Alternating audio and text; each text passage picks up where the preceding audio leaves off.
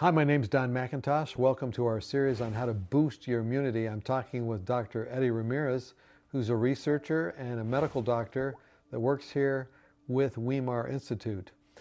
Dr. Ramirez, we're going to talk about trust in God or psychoimmunity or psychoneuroimmunity. There's a new science that has come out that is called the psychoneuroimmunology. Immunology. So this is the immune system and how you're thinking it actually impacts it. Absolutely. You know very well that, if things are not going well in your life, you are sad and so forth, you're more likely to be sick. So scientists have documented that our emotions have an impact in our immunity. So diet is important, exercise is important, rest is important, but also we need to take responsibility of controlling our emotions. So at this time, a lot of people are anxious. A lot of people almost might say panicked. They hear about maybe a virus coming that's going to invade their home. And it's not a matter of if, it's just a matter of when. Some people that I talked to last week in the community, even here, they've been in their homes for 5 or 6 days. They're afraid to come out. So what would you say to them? How could they find the benefit of what you're talking about here? Actually, here in Weimar, together with students, we presented a very interesting study in which we were comparing different ways of dealing with those emotions. And we compare 5 things. People that don't do absolutely anything to control themselves. 2, people doing yoga. 3, people doing Eastern meditation.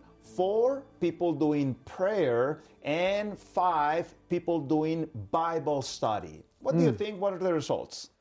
Wow, man, I'm going to say, of course, being a person that teaches a course here called Religion and Health, I'm going to go with the Bible. Absolutely. Our sample was big. 5,600 people in that study. And we found the pattern very clear. The best way of relaxing, of controlling your emotions is actually Bible study. Any particular part of the Bible? I know some parts of the Bible are quite scary. Well, what happened with the Bible is that it shows us the humanity of the writer.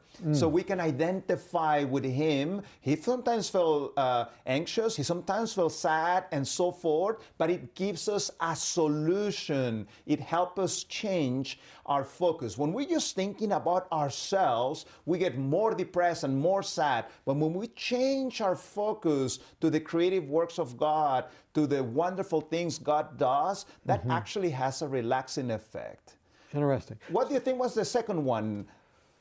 Most effective one? Most effective? Boy, probably meditation. Prayer actually was the second most effective one. Isn't prayer like a form of meditation?